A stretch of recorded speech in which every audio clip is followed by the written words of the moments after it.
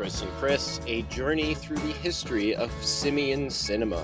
I'm Christian Larson. I'm Chris Mattiello. And today's film, episode 1, is King Kong from 1933, pretty much the granddaddy of all monkey movies. To start with, this movie is what was known as a jungle film, which was popular in the silent film era. An adventurer of some sort would go into the jungle, he'd meet various beasts, he'd come across the big bad at the end, and then make it back with some sort of treasure. It was kind of a trope back in the day, and King Kong was one of the first big blockbuster movies, and for that they wanted to make a jungle film, and that's what they got. Now, Chris, you were doing a little bit of research on a movie that may have inspired this and came a little bit before. Yeah, I found some information about a movie called Ingagi, I believe is how it would be pronounced. It came out a few years before King Kong. It was a fake documentary. You did some research as well. How unbelievably blown away by how racist, even for the time, were you? It's crazy, and the one thing I read about it was that it depicted black women having sex with jungle apes and having offspring with them. That was like the crux of the whole film. Yeah, that was the point of it. It's about 70 minutes of a fake documentary. When people talk about like Cannibal Holocaust as like the most disgusting fake found footage movie, people should start pointing back at this, because at least Cannibal Holocaust has a hell of a soundtrack. This is just gross in every single way I could possibly imagine. Yeah, King Kong is basically a toned-down version of this. It came before the movie codes, which were a forerunner of the MPAA ratings, and as a result, it's a pretty brutal movie. It's pretty violent and shocking at parts, especially for the time. And when the code was enacted, a lot of it was toned down or censored. And the special effects, of course, were groundbreaking for the time. The filmmakers petitioned the Academy to nominate it for a special effects award, but there were no special effects awards in 1933. In fact, the category wouldn't be introduced for many years later. So let's discuss the movie, and joining us to discuss the movie is the impresario of the Cage Club podcast network, Mr. Joey Lewandowski. So thank you for joining us. Sure, thank you for having me.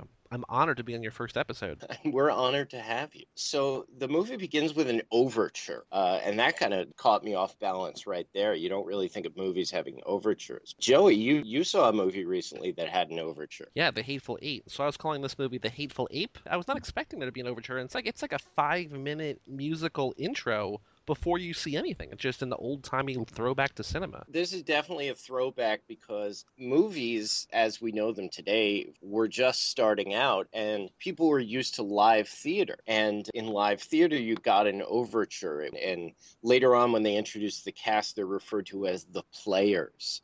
So there is very much these remnants of the theatrical tradition. The beginning even has that iconic old RKO radio tower logo, which I will always associate with Dr. Frankenfurter climbing up at the end of Rocky Horror Picture Show. But it is this iconic image that's associated with old Hollywood. And it begins with a Bible quote. It actually is a proverb, I believe. It's an old Arabic proverb. Which I discovered is actually completely made up. Oh. Yep. That's just some 30s like film patter. I love that about the old-timey Hollywood, where they just made shit up and it didn't matter. Everyone just got away with it. The quote is, "And lo, the beast looked upon the face of beauty, and it stayed its hand from killing, and from that day it was as one dead." So that's pretty much saying that beauty subdued the beast. And the theme of this movie is that beauty is the downfall of everyone. Yeah, Carl Denham will repeat that thesis several times throughout this movie. He's really going to hammer it home throughout. He's such an asshole.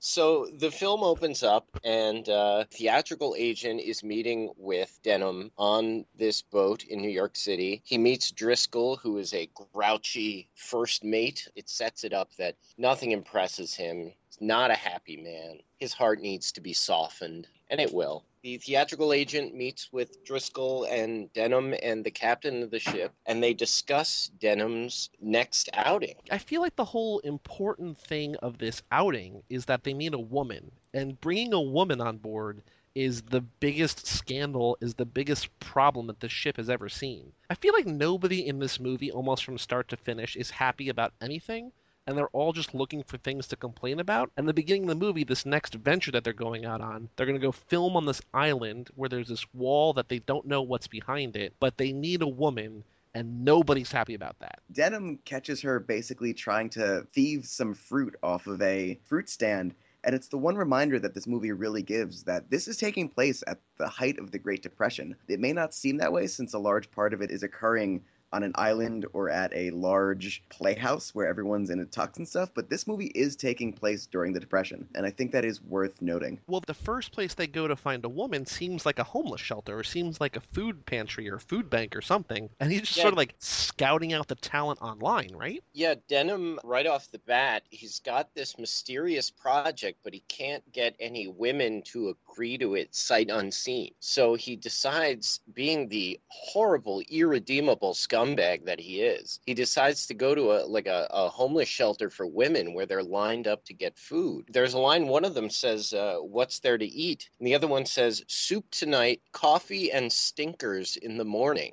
Ooh. I don't know what stinkers are. It must be some obscure 30s term for bagels or something. I don't know. But yeah, he's trolling for desperate women at a homeless shelter. And that's where he meets the beautiful Fay Wray, who will end up being the star. Well, he doesn't really meet her there, right? He goes to that fruit stand, and I'm not even sure. Do you think that she's trying to steal the fruit, or she's just sort of feeling it? Like, the guy, gets on her immediately. He's like, hey, I caught you. But I'm not sure that she's necessarily trying to steal it, or maybe I'm just trying to give her the benefit of the doubt. I think she has to be, so that they can have this implication of him grabbing someone who just absolutely is desperate to have this role, who needs to basically pull herself out of the condition. And it really drives home how no one wants to do this guy's dangerous, weird ass movies. He doesn't really follow any regulations. He's kind of a real piece of shit when it comes to filmmaking. And yeah, it makes sense that no actress would be willing to join up with him just based on reputation. So I think she has to be in a very low place. There's a line later where the guy who falls in love with her is worried about what he's going to have Denham make her do. And she says something along the lines of after the chances he took on me, I'm willing to do whatever. So I guess it is he rescued her. He gave her food and a place to sort of be, and she's willing to do whatever to sort of reciprocate him. Yeah, and he pretty much vouched for her when she was accused of stealing. He says to the shopkeeper, here's a buck, scram. And I'm just a sucker for any time someone says the word scram.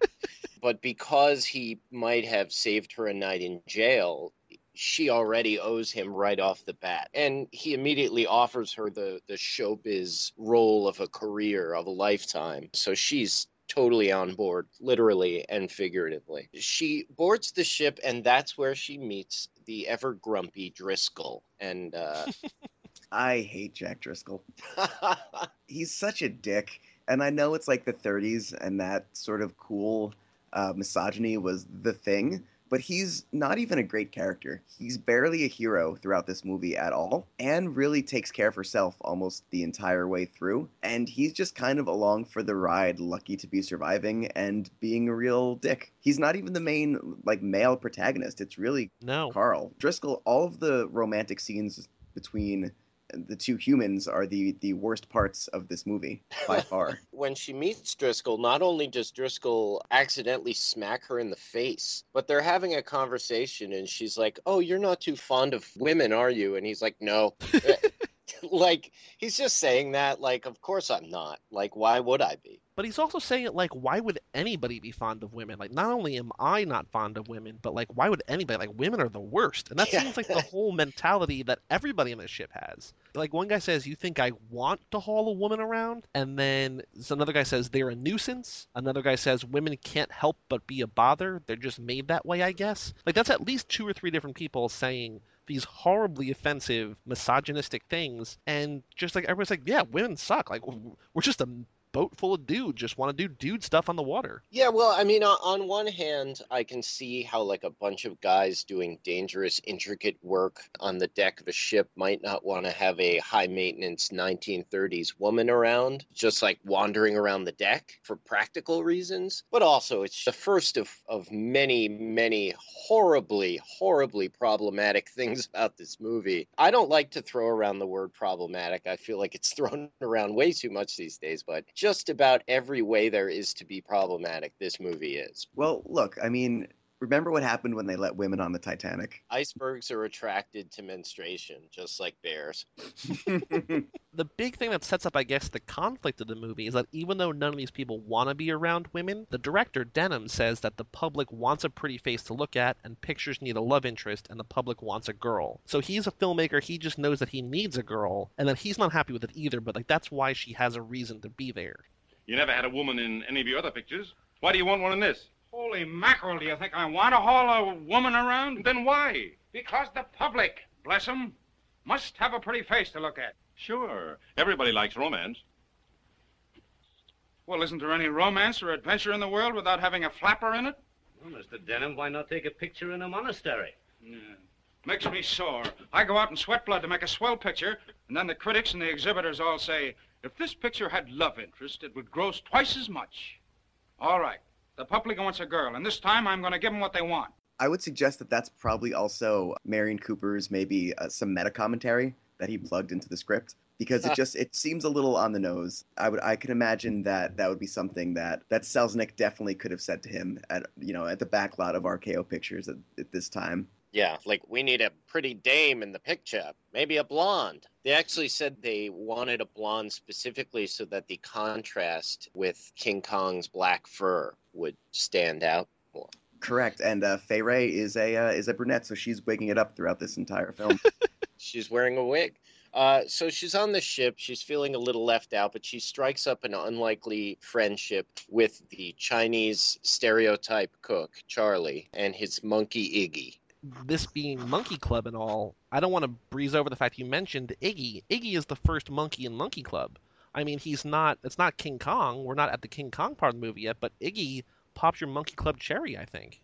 Iggy will probably be our mascot from here on out. So, Chris, tell me a little bit about Anne and Driscoll's first big, deep conversation on the boat. Oh, well, it's that early cinema thing where you fall in love the moment you meet somebody. He has like this really awkward 12-year-old boy way of flirting with her. He says something along the lines of like, well, do you think like maybe you would like me? That's the gist of their entire romance, because every scene that they're in and they're sharing dialogue is the worst scene of King Kong. This movie is paced brilliantly. For an hour and 40, this movie moves at an incredible clip. It's unrelenting in its action. It's, I think, maybe the first perfectly paced film, but these scenes hurt. They drag down a lot of it. I was telling Larson before we started that the movie is like an hour 40. The new King Kong, which you guys will get to at some point, and I will be back for, and I've seen the new King Kong, but not in a long time. I don't think since theaters. That movie is like 3 hours long, and you don't see King Kong in that movie until like an hour 40 in. So this movie covers the entire arc of the story in the time that the new movie just takes to set up the monkey and like getting to King Kong. So it's kind of crazy. Like, it does move along at a brisk pace, but I do agree.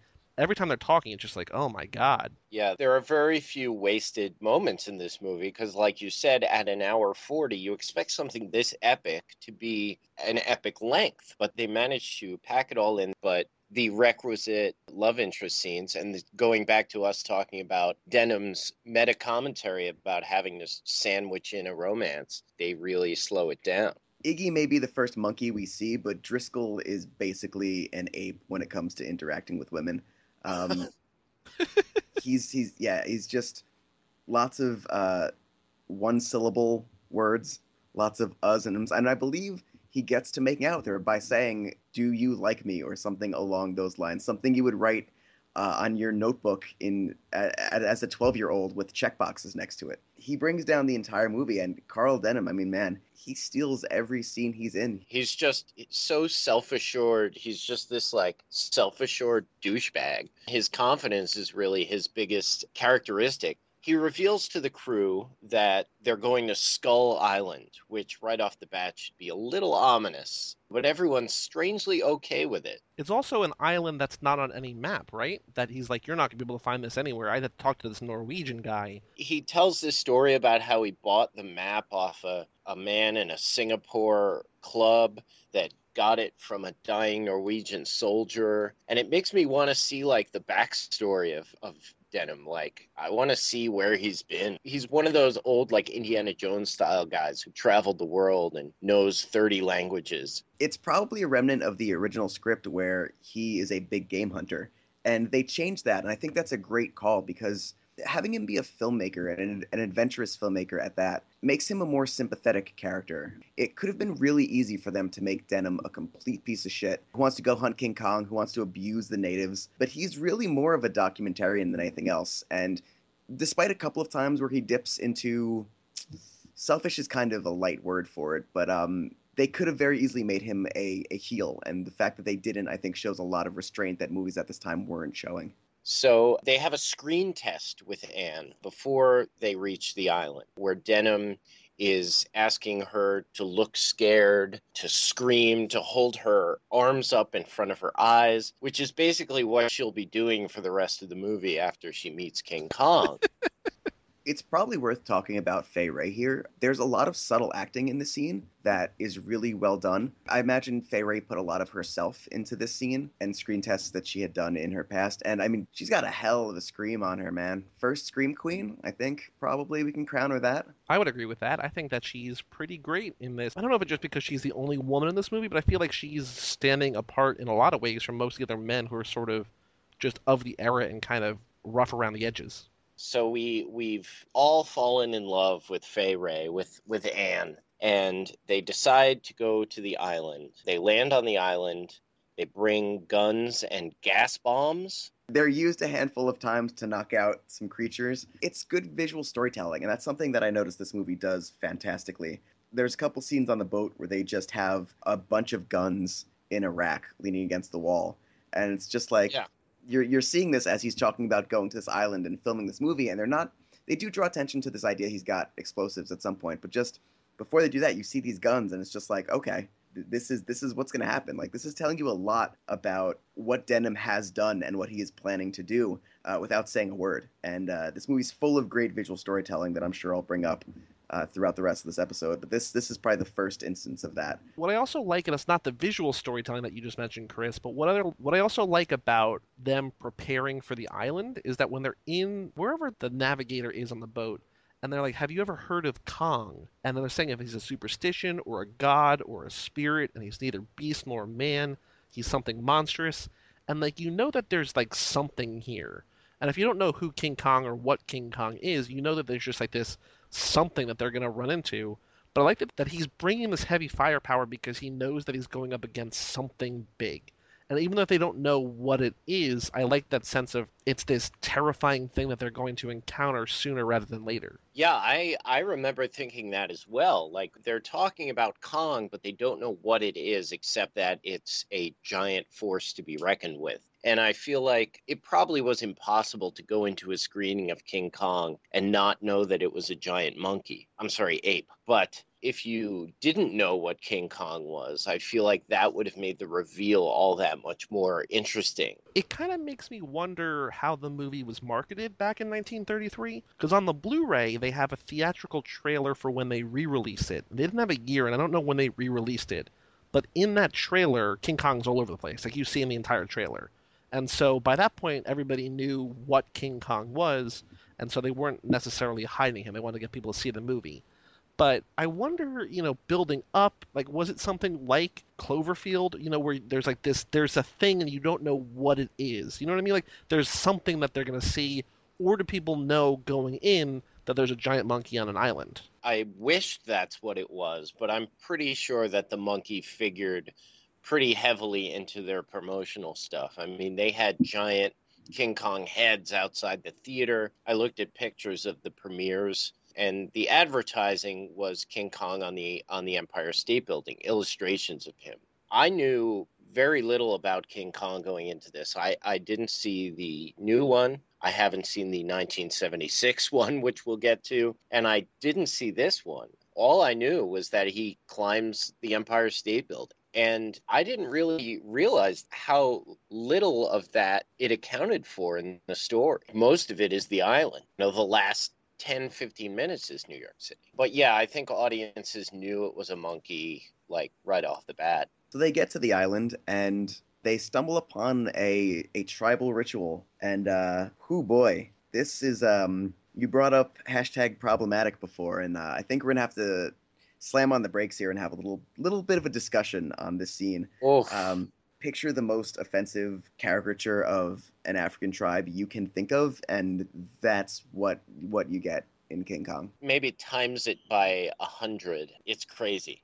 It's just like, unfortunately, the 1930s version of what third world black people were like. The chief actually is played by a guy named Noble Johnson, because at the same time that they were filming this, they were also filming The Most Dangerous Game, which has a bunch of the same cast. And he would actually eventually go on to be a big proponent and activist of African Americans in films playing roles that weren't just these kind of racist caricatures, which is pretty cool. So there's this big dance going on, and if you're able to look past the obvious 30s racism of it, the spectacle of it all, hundreds of people dancing around in front of this wall and this giant gate, which obviously are there, like someone built them. They were actually reused from another film, the biblical epic.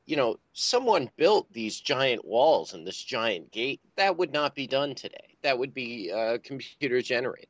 And it probably was in the Peter Jackson version. So then the chief comes down along with his witch doctor, and they have a little talk. Sita! Malam Apakeno! What's that? He says, look at the golden woman. Yeah, blondes are scarce around here. Malam Apakeno! Kong wa bisa. Kau bisa por Kong. A gift for Kong, he says. Good Lord. Yama. Ribo Malam Nahi? Wants to buy her. Sana Sita Malam Atikadia. Malam Apakeno.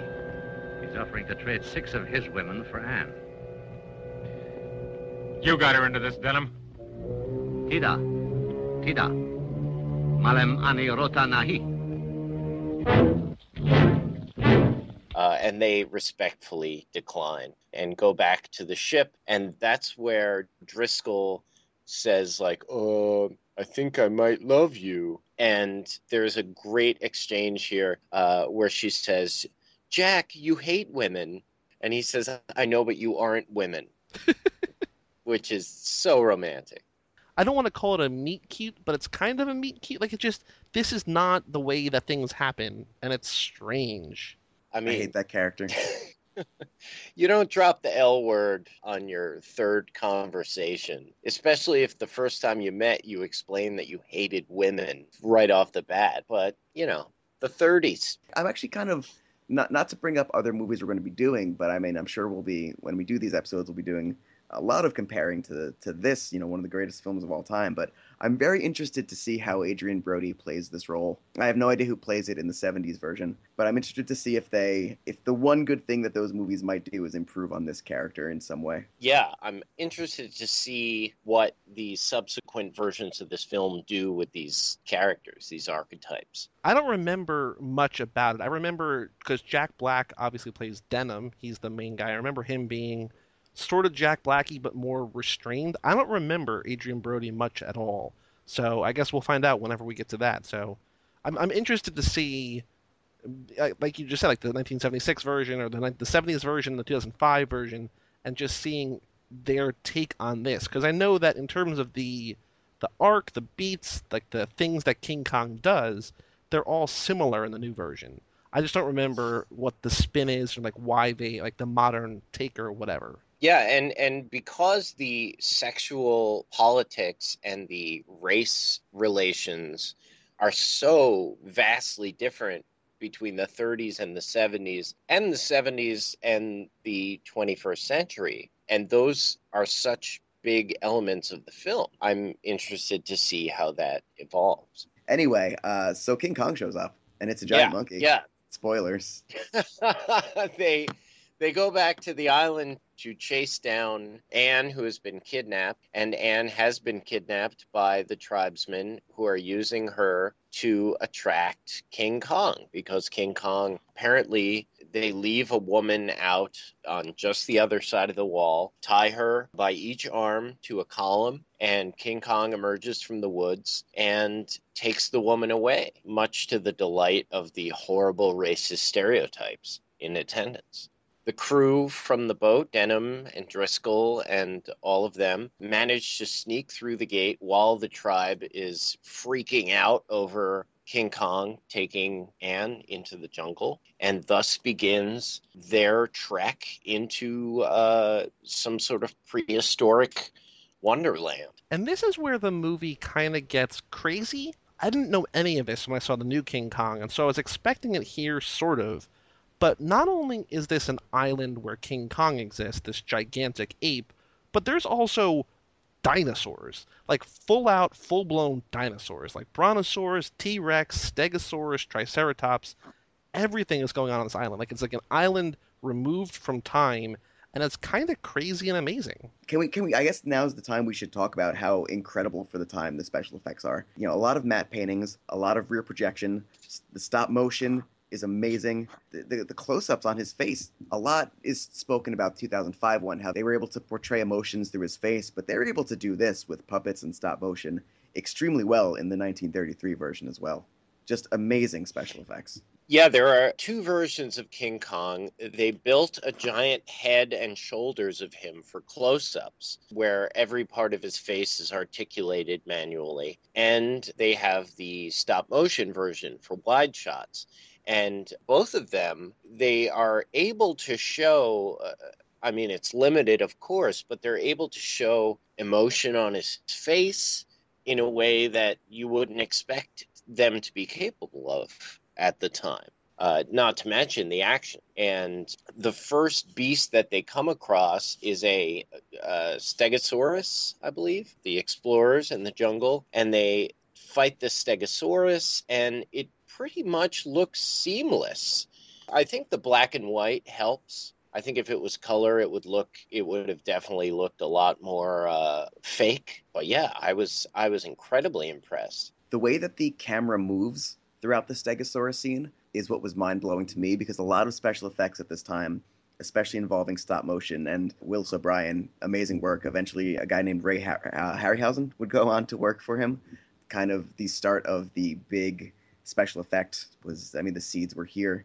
But yeah, usually it's static, and stuff is happening, and the camera is static. Here, the camera is moving with the cast of sailors as they move towards and around the Stegosaurus. I was blown away that they were able to do it at the time. I can only imagine what it must have been like in 1933 to see this.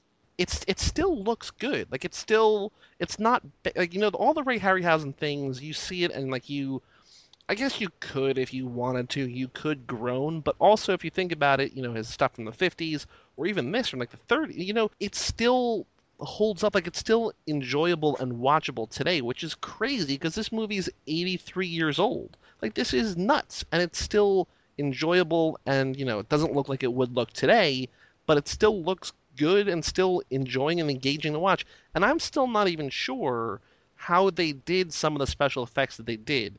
Like when King Kong was carrying her and then he puts her down like on a log and she's just suddenly like it's the actress in the screen. You know what I mean? Like I'm sure that's like a simple trick now, but I'm not sure how they did that. And like that's 80 years. Like it's just it still blows my mind. They call it the magic of filmmaking for a reason. At the time, a lot of this was, I mean, kind of sleight of hand and misdirection. When she's initially on the sacrificial altar, there's a scene where she falls down when she removes herself and out of frame. And then Kong picks up a stop-motion version of her, things like that. I know people always want to talk about how CGI is terrible and it doesn't feel right. But, I mean, there is honestly something magical about the thought and the care that had to go into people rigging something that had never been done before. I expected to go into this movie and laugh a little bit at how cheesy it was, but no, it still holds up, and shit, these scenes are brutal. People get smashed over the next 20 minutes of this movie. Like I was saying before about the gate and the wall and how like hundreds of people actually had to go into the work of designing and building this. Someone came into a room full of people and said, we need to make an ape pick up a woman and fight a tyrannosaur, and we need to have a bunch of guys kill a stegosaurus. Make it happen. And nowadays, if someone went into a room and said that, they would be like, all right, let's get on our computers. But these guys, they had to create ways to do these things. They didn't just have to do these things. They had to figure out how in the world it could be done and then do it. So yeah, so the explorers, they fight and kill a stegosaurus. And I was thinking at the time, like, they just shoot at it with guns. Yep. Because they don't know any better. They're just like, it's a wild animal. We're going to shoot it with guns. But what's weird is that the guns work. Like, they kill the stegosaurus, or they knock it down at least. And then, I guess, not content that they actually killed it, they shoot it again in the foot, and the stegosaurus gets back up, and they shoot it back down again. But, like, their little bullets actually are effective. This is also the first sighting of the gas grenade. They do put down the stegosaurus initially with the gas grenade, and then just they finish it off at point-blank range. They put it down like it's Old Yeller. Yeah, it's really kind of sad, especially the melancholy way that it flaps its tail one last time before it dies. And then the scene where they're floating down the river and the river dinosaur just wipes out their canoe. Like, amazing. Really cool stuff. I don't know, like, is that a brontosaurus, or is that, like, it's kind of like a Loch Ness monster, sort of? It kind of looks like a brontosaurus. Do we know specifically what that is, or just a river dinosaur? I mean, I guess technically it's a brontosaurus, which, I mean, is a herbivore, but for the purposes of this movie, every dinosaur eats people. In 1933, the knowledge of dinosaurs was shaky at best. So, yeah, it's a brontosaur asterisk. So there is, right after this brontosaurus battle, there is this deleted scene or a lost scene that I watched on the Blu-ray, and it's called The Spider Pit. And so this is where in the movie it happens. Did either of you see this part or no? Well, all right, some background on this. What happened was they initially filmed this, but they decided, A, it was too brutal, B, it slowed down the pace of the movie too much. And so they actually destroyed the footage. And what's on the DVD is actually Peter Jackson attempting to recreate it in the style of the time based on the storyboards. The actual footage it's probably one of the greatest, like, lost treasures of film ever. Yeah, they say it was destroyed. It is crazy. Like, I don't know that it necessarily slows down the pace. I mean, it might, because we talked about how well it moves along, but it is brutal. Like, it is crazy violent. It happens when they're on that log. The King Kong, like, shakes them off the log into that, like, crevasse, like that ravine, and they all fall, 30 or 40 feet and then just, like, land on the ground. And you think that they die. And then in the movie, without that scene, they just go on. You, like, never cut back to those guys again. But in the spider pit scene, those guys didn't die from falling. They all get up and shake the dust off or whatever, and then they wake up.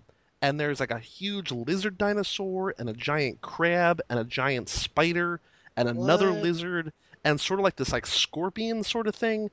And they are all getting messed up and they are all, like, destroyed. And then one of the lizard dinosaurs starts to climb up a vine to the one guy, I don't remember his name, who survives sort of that King Kong attack, and he's hiding underneath, like, that little overpass. That's Driscoll. That's Driscoll. And so the dinosaur is climbing up to get Driscoll up this vine, and Driscoll just takes that knife that he stabs King Kong with and just cuts the vine, and the dinosaur falls down. But it's like 3 extra minutes, and it's so, like, it's more violent than anything else in the movie, and it's crazy. Like, I love that scene, and I wish that it was in the actual movie. Yeah, wow. It's available on YouTube. I just found it and skimmed through it. You get some real ragdoll physics, like, literally, in this movie, and I think the guys just falling down and splatting at full force is a little more effective than another batch of giant animals. But yeah, I mean, looking at it from the recreation, it's any lost footage from this movie is a crime, and it had been cut and re-released so many times due to code stuff that the movie that we watched actually wasn't shown until 1970. a bunch of stuff like Kong stepping on a guy, the Brontosaurus ragdolling the guy in his mouth, and I believe Kong munching on anyone. That was all cut and not added back to the movie until the 70s. I'm pretty sure that when it premiered, the code was not in effect. So they were able to show it for a little while, at least, in its full glory. But as soon as the code came into effect, you can see a list. Like you said, you mentioned a few things from that list that they had to cut out. And most of them were monsters actually putting people in their mouths and a few things that happened later. So we're up to the point where the crew meets up with King Kong, and King Kong knocks most of them into a crevasse where they may or may not have been eaten by scorpions and spiders. Driscoll is hiding out in a cave nearby, and once everyone is dead, once King Kong is assured that everyone's dead, Denham pops out of nowhere, and he's like, Driscoll, hi! I managed to hide from the monsters. Let's get out of here. The movie does a good job of sort of killing off the extras. Like, it's not afraid of letting King Kong just mess some dudes up. But the guys that we know their names, they're not going to be killed off on screen just, shaken off a log. Like, if they're going to die or something's going to happen to them, like, in which they don't, but like, it's going to go out in a big way. So I think I love that, it's still something that happens today in movies where the lesser characters, even people that you've seen in like every scene, if you don't know their name, they're probably not going to make it in a movie like this. We missed the great King Kong T-Rex fight because this is one of the first times that we see that Kong is very protective of Anne, because the T-Rex starts sniffing around and Kong gets in his face like a drunk frat boyfriend at a bar and beats the absolute shit out of this T-Rex. Today, I'm excited to see this in the 2005 one because I think this could be over choreographed, over the top, ridiculous. This feels like two animals fighting. Also has like some vestiges of like modern mixed martial arts in there. There's a straight up judo throw and a King Kong rear naked choke in this fight. And this fight is great. It's brutal. It doesn't go on too long. And I mean, I didn't expect this level of brutality in this movie. I'd completely forgotten about all of this. And I loved every second of it.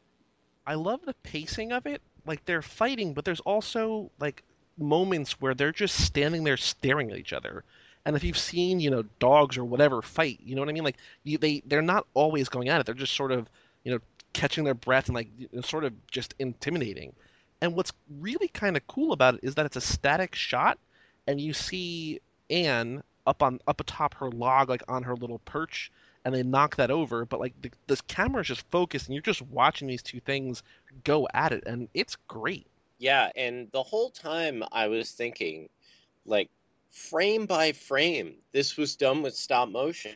Like, the amount of craft that went into this fight is amazing. Not only to choreograph a fight like this, but to make it happen between these two miniatures, especially with the technology at the time. I read somewhere that the materials used to make the models would melt under the hot lights of the studio. And they would have to, like, almost rebuild the models every 20 minutes. The amount of care that went into this is just amazing. And the fight is so brutal. And it's definitely, like, I think something, again, I haven't seen the 2005 version of it, but I feel like it would be more showy. It would be more like Hollywood. But this is like how you would expect two animals to fight. And he ends up killing the T-Rex by just cracking his jaw. And that just, oh my God. What's really cool about it is that when they go up to the dinosaur later, like the jaw is still like pulsing blood. And even though it's in the background, and I'm sure that they have a lot of, stuff shot in the foreground and then digitally, or not digitally, but cinematically placed in front of the background. Like, I know it's sort of two different things, like a composite. But like, just to see him like walking up to it and having like the blood pulse out of the mouth, like, it's great. I love it. Yeah, and when after Kong makes off for Skull Mountain with Anne, and Driscoll is walking past the T-Rex, like you said, the blood is coming out of his unhinged jaw, but you see his chest expanding as if he's still alive. And even though you know that it's a rear projection, that Driscoll is not in the shot, I'm like, keep going, walk faster. He's still alive, for Christ's sake. And I didn't think I would have that kind of visceral reaction to a movie that was made in 1933, but there it is. Kong acts like an animal. I mean, we talked about how animalistic the fight is, but even after the fight, like he's like playing with his prize almost. There's a point where he just kind of flops around. I think it happens multiple times. He kind of pokes and prods at what he's killed to like partially like see that it's dead and like partially try to figure out why it's not fighting anymore because he's, you know, an animal and maybe doesn't quite understand death. And it's just these little moments of characterization for this animal that sets it apart so much from not just the dinosaurs in this movie, but really any monster that had been in a film up until this point. Absolutely. Yeah. I mean, it's definitely true that they imbibe him with a lot more personality than just some inhuman beast. Although he is a beast, I mean, they go out of their way. And, you know, at this point, there's something I was thinking about. I feel like perhaps King Kong was sort of used as sort of a reflection of black people by the white filmmakers. You know, this sort of racist view of black people. He's simple, he's savage, he loves white women, but at the end he doesn't really know any better. I mean, he's brought to America on a boat in chains. You know what I mean? Yeah. Like it's that whole scene or that whole sort of joke in that one scene in Inglourious Basterds where they're playing that card game in the basement and they're trying to figure out who he is, and like he describes exactly the plight of the black man in America, and it's like, oh, I'm not that, and it must be King Kong. And it absolutely is a metaphor, and you know, you go watch this movie and enjoy it for the creature feature it is, or if you think about it on a deeper level, it gets real depressing real fast. Yeah, and it definitely, his close association with these stereotypical tribesmen is sort of what made me think about it. I mean, and here we start to see his first moments of romance in the biggest, like, scare quotes possible, with Anne as he, you know, takes her back to the cave, is protective of her.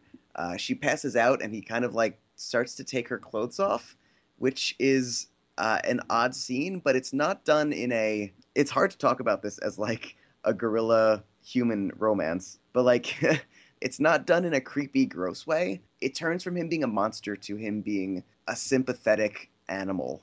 Yeah, this is definitely the moment where you really see his humanity. He starts to remove her clothing, not in a creepy way, but just because he doesn't know any better. He's just sort of accidentally picking it off.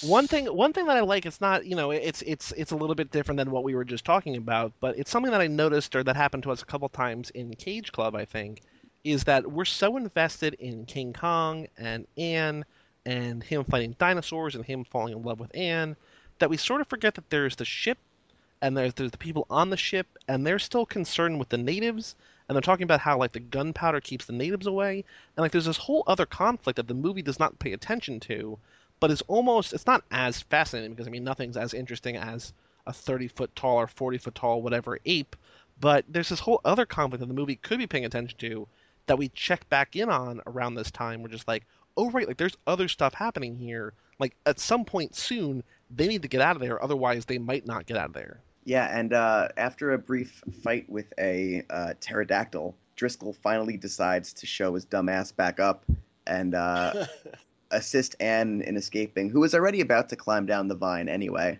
but he assists her in climbing down a vine. It's a pretty cool scene where they're climbing down and Kong is pulling the vine back up. So as they were attempting to escape, they're getting closer and closer to what they are escaping from, which is something that's kind of been repeated a lot, I feel like, but I wonder if this is the first instance of that. Yeah, definitely a lot of tension in the scene. They're climbing down over the edge of a cliff, and Kong grabs the vine and starts pulling them back up, and it's like, how are they going to get out of this?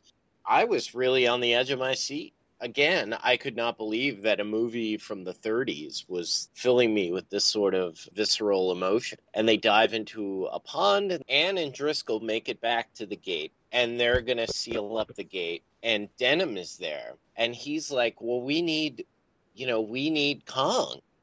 And how are we going to get Kong? we need to put her back on the other side of the wall to get Kong to come back. And they're like, no, he's already coming back. Well, like, that's the moment where we see that Denham does not give a shit about anyone as long as he gets. He's like, we came to this island and we didn't get any good footage. We didn't get, it was nighttime when we first showed up, and we didn't get the big dance and everything. Like, we need something. We need to capture Kong. Which I know that you want to be protective of your people, but also, like, if you did take a boat trip out there financed by someone, you better come back with some footage. You know what I mean? After everything she's been through, like, Sure. She was kidnapped by an ape. She witnessed a Tyrannosaurus fight. She was almost killed by a snake in a cave. She was almost killed by a pterodactyl. At this point, I'm like, this is going to be the most awkward boat ride home, because when she gets back, she better be suing them for all their worth. But as soon as she gets back with Driscoll, Denham is like, we need to put her back out there because we need Kong. But it turns out they don't need to do that because Kong is already on his way back, and he busts down the gate and goes on this rampage through the village. I definitely thought this was going to be the moment where Denham becomes a bad guy, and I was kind of relieved to see that wasn't the case, that this was just his moment of desperation where he cracked a little bit. And actually, he ends up more heroic in this scene than douchebag Driscoll. Yeah, like, look, I'm not saying that, he's right to want to put her back in danger, but I'm just saying he's sort of got a little bit of justification for wanting to get footage. I don't want to put Anne back in danger at all, but I can see, you spend all this time, all this money getting over here, you better have something to film. And yeah, so Kong busts through the wall and causes havoc in the village. And a lot of great scenes here. A lot of great special effects here of him eating people, fighting off people throwing spears at him, knocking down houses. The way that the stop-motion Kong interacts with the live-action villagers in this is very impressive. There's that baby that's just sitting in the middle of the pathway. It's sort of, I guess, reminiscent of Battleship Potemkin, I think, where the baby carriage is going down the stairs, and he just wants somebody to save that baby, and King Kong is coming up, and he almost smushes that baby with his fist until somebody runs through the scene and picks up the baby and saves it.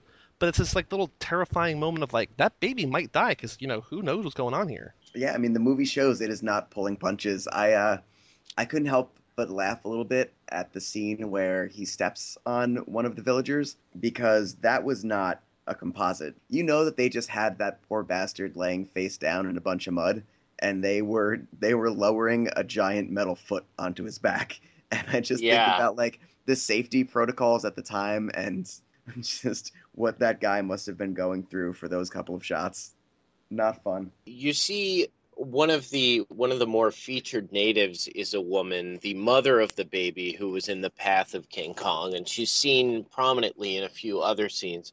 Her name is Etta McDaniel. She is the sister of the first Black Academy Award winner, Hattie McDaniel, who was from Gone with the Wind.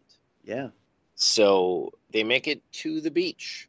King Kong bursts out of the jungle. The crew is there. Anne is there. Driscoll and Denham are there. They chuck a gas bomb and knock King Kong out. And then they chain him up and bring him back to America as the eighth wonder of the world. And what I liked was that at the very start of the movie, in that sort of theatrical introduction that you were saying earlier, Larson, they bill him like as an actor. They're like, and King Kong, the eighth wonder of the world. Like he's this actual actor. You know what I mean? Like it's cool, and like this is sort of the fulfillment of the role that he was meant to play. He'll be out for hours. Send to the ship anchor chains and tools. What are you going to To do? build a raft to float him to the ship. Why, the whole world will pay to see this. No chains will ever hold that. We'll give him more than chains. He's always been king of his world, but we'll teach him fear. We're millionaires, boys. I'll share it with all of you. Why, in a few months it'll be up in lights on Broadway. Kong, the eighth wonder of the world! And I was actually surprised at how sudden. We don't see how they get him back to the ship. That's what I was wondering. It's like, how are they going to get this giant ape not only to fit on the ship, but how are they going to get him out to the ship? Well, we don't have to worry about that because we're all of a sudden on opening night in New York City. That was apparently some brilliant screenwriting ideas from the wife of the screenwriter. He could not figure out how they would transport Kong, and she was just like, who cares? Don't show it. And it's correct, I think. I think we've moved at such a good clip already that a scene of him like sleeping in the cargo hold of the ship, like, who cares? Like, let's just get to the next part. And I think that, again, restraint is part of why this movie works so well and feels like it's moving so well, is they cut out all the stuff that we don't need to see in our giant monkey smashes things movie. Knowing nothing going into this, I expected most of the film to be about Kong wreaking havoc in New York City, and that's reserved for the last 20 minutes or so. Part of that is because audiences wanted to see a jungle picture. They wanted to see adventures in a jungle because they knew what New York City looked like. They don't know what a jungle looks like. You had to be a big shot to see a jungle back in the day. And that's why people went to the movies, to see movies about jungles, because they wanted to see what they couldn't normally see. But it was more compelling for me to see him in this New York City environment. I feel like modern audiences would be more interested in seeing destruction in a city than in a jungle. But anyway, yeah, so here we are, opening night, and there are crowds lined up to come see King Kong. Well, I was saying, they're sort of like internet commenters. Like, they're so snarky that they're all just like, oh, this better be something good. I have to pay $20 to see this thing. Oh, it's just going to be a gorilla? Like, there's already enough gorillas in the city. I don't need to know what's going on here.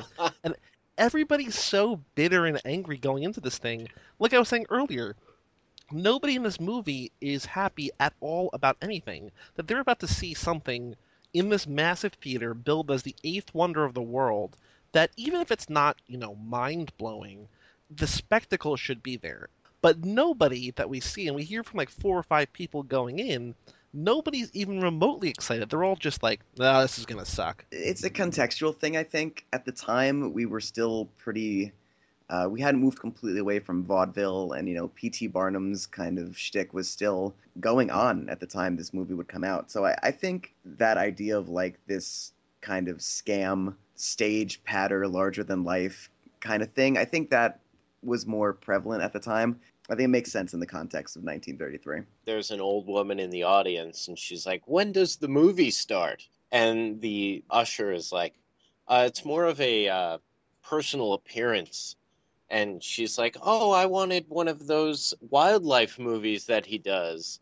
Oh, well, and she says, well, I never, which, is one of those classic lines. And, the usher rolls his eyes. And then they go backstage, and Denham is there with Driscoll and Anne. And Anne, I can't believe Anne is, like, not on the other side of the country from this ape. Why would she ever want to have anything to do with this situation at all? But they're backstage, and they're ready for their close-up. And Kong is displayed in the same way that Anne was displayed for Kong.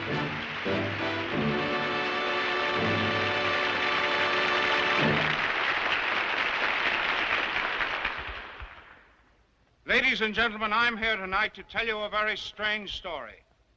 A story so strange that no one will believe it. But ladies and gentlemen, seeing is believing.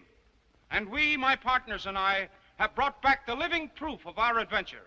An adventure in which 12 of our party met horrible deaths. And now, ladies and gentlemen, before I tell you any more, I'm going to show you the greatest thing your eyes have ever beheld. He was a king and a god in the world he knew.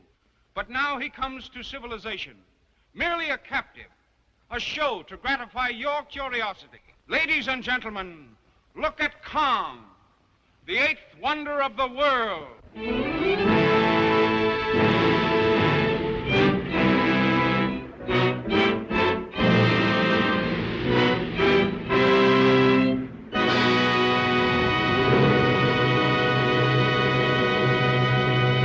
And yeah, it was an Oz from the audience. And then in a scene that Young Frankenstein would brilliantly parody about 50 years later, the flashbulb set him off and he breaks free. He starts freaking out as soon as he sees Driscoll and Anne together. And that's when they start freaking out. But the flash bulbs are what really do it. And that was the first time when I was like, of course, he's going to be freaked out by all of this. Like, he lived in a jungle his whole life. All of this stuff is completely new and alien to him. There were no flashing lights in the jungle, buildings, cars, crowds of people. This is all completely new to him, and it's another reason why you have to kind of sympathize with him. Well, I think one of the themes in this movie kind of is the dangers of, I guess, I don't know necessarily I want to call it cultural tourism, but like it seems to be a warning against people going places that are dangerous just for sport, just to see them, just to be excited about it, because it is an inverse kind of here with like to all of these white people, Kong is just as exotic as Anne was to these racist African tribal caricatures who offered 6 women for the blonde princess. And yeah, I think that's a rolling theme throughout this movie, maybe even more so than the really ham-fisted Beauty Killed the Beast one. So Kong goes on a rampage through New York City, and it's pretty impressive. Like, I thought that the special effects of the jungle were impressive.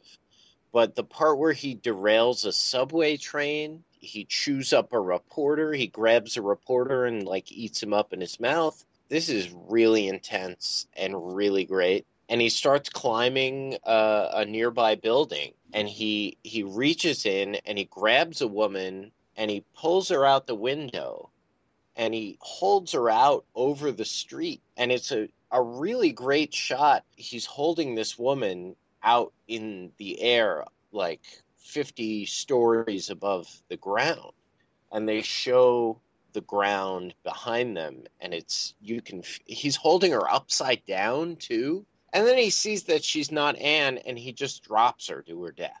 I love that. That's my favorite thing that he does. He just like climbs up the building, just punches through a window, grabs this random woman, looks at her, like, nah, and just drops her. Like, it's the best. Like, that's a total, like, just an animal move. Yeah. And then he goes up and he just happens to find Anne, the next window that he looks in, as, like, the biggest peeping Tom in the world.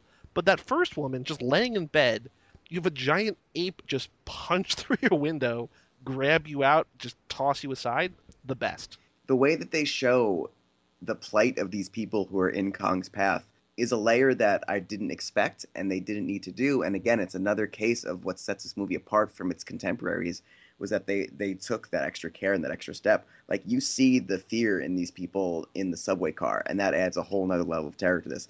They make you watch that woman fall to her death, and that adds a whole nother level to it. And that's stuff that elevates this final rampage. And Christian mentioned before he was surprised how short, it's only about 15 minutes that he's in New York, and I was surprised by this too.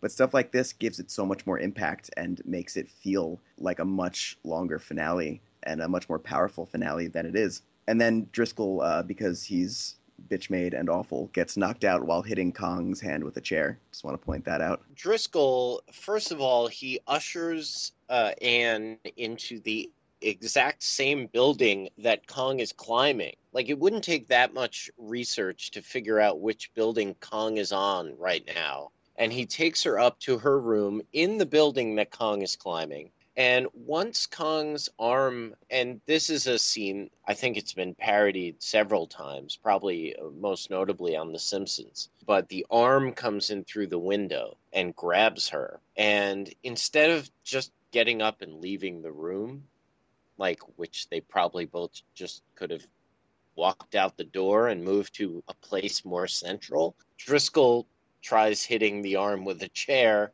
and gets knocked out in the process. And he gets knocked the F out. Like, he just picks up... I don't understand why he thinks a chair is going to work, because the arm is the size of the bed, but he picks up a chair and, like, in the process of breaking it over his arm, gets, like, thrown aside and is knocked out really for the rest of the movie, right? Because he's the worst. Yeah, he's the worst. So Kong goes off and takes Anne throughout the city. There's noise, there's lights. He's completely freaked out. We cut to Driscoll in a police station, and there are reports coming in of where Kong is. Kong is reached the Empire State Building. He's now climbing up the Empire State Building. And they're like, oh no, well, once he climbs the Empire State Building, there's no way we'll get him. But then they have the planes go, and just like the earlier, I guess they set the precedent earlier in the movie, little bit of bullets takes down a monster. You know what I mean? Like they don't shoot him that much. He's just like, well, I'm going to die now. I don't know. I feel like every time one of the planes comes around and lays a bunch of machine gun bullets into him, you can tell that it's hurting him. It's not like the Stegosaurus. And I think this is a testament to how well they're able to portray the emotions stop motion wise in his face. It's really sad. Like at this point, maybe it's the music, it's the look on his face. Like even Anne, and he manages to bring down one of the planes, right? Yeah. He grabs one by the wing and flips it over the side. I remember when I saw the posters for this movie and I saw, King Kong fighting the planes, I was like, there's no way this is going to look good in 1933. There's no way they're going to be able to make this look good. But it looks as good as it could have been. And when Kong realizes he's dying, he places Anne down on the roof and just falls off. Yeah, it's some great puppet acting. The way that he progressively goes from fighting off the planes to kind of slumping over the top to holding on by like his fingertips, and then eventually, and he doesn't just fall straight down because the Empire State Building, is kind of tiered. He hits every like stair of the building on the way down. Just another level of brutality that this movie has. And people don't you see the scale. Like now, with every movie, King Kong gets like exponentially larger until he's the size of, eventually Godzilla and just standing over entire buildings. Like Kong isn't that big compared to skyscrapers, so it's a long, long way down. It's a brutal death. It is. It's tough to watch, and that's a lot on the puppet acting. But it wasn't airplanes. It was Beauty killed the beast.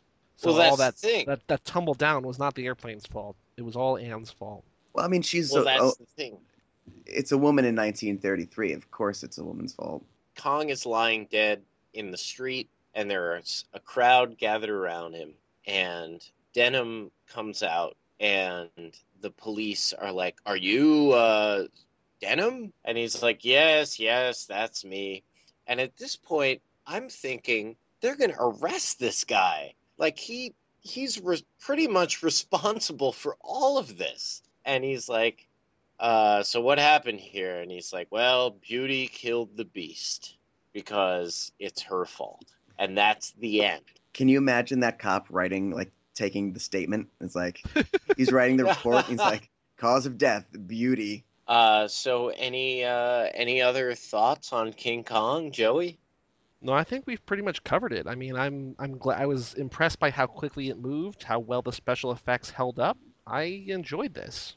Is it a movie that you guys would say is up there with the best of all time? Because it's constantly put on that list. And before today, just based on my memory of it, I would have said no. But man, going back and revisiting it does something special. Kane, Citizen Kane obviously always gets called the first movie with cinematography, but man, Kong might have beaten it there, honestly. It does some incredible things with the limitations it had. If you can get past the sexism and racism from the viewpoint of modern day, the stuff this movie was able to accomplish is incredible. And the story is fantastic. It really is just an incredible, incredible piece of filmmaking, like in the old Hollywood style, stuff that you just wouldn't see anymore. It's up there with the best movies ever made, and that's a little bit depressing because it's all downhill from here for Monkey Club. We're gonna go from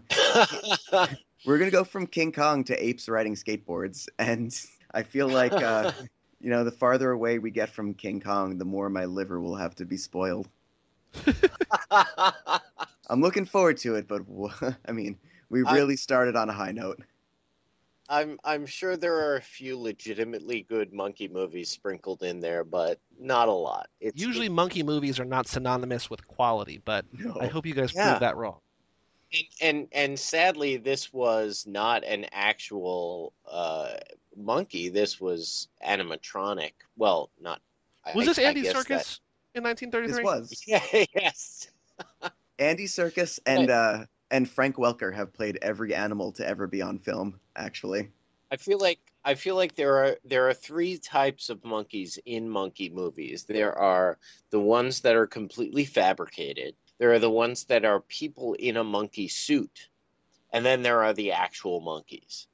And so we started off with the first kind. And as we go on, we'll be able to compare and contrast which type we like better, which lends themselves to better films, the pros and cons to the different types of monkeys. So I'm looking forward to this journey. And Chris, I'm glad you're taking this journey with me. And Joey, I'm glad that you took the first step in this journey with us.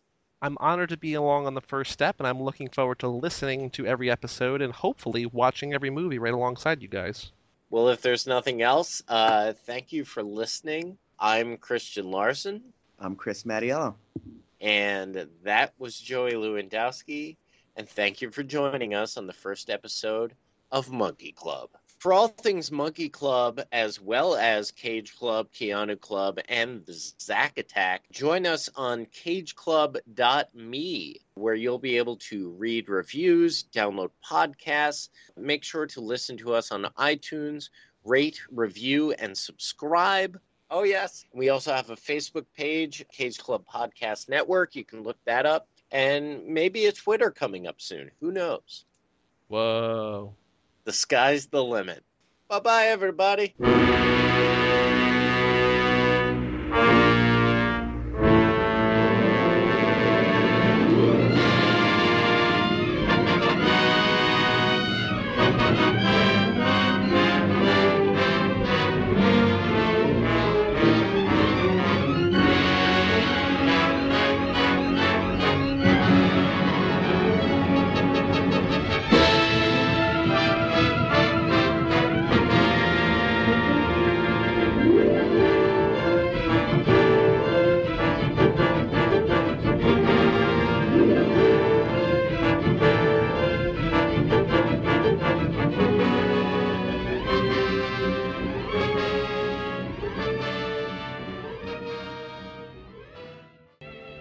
And,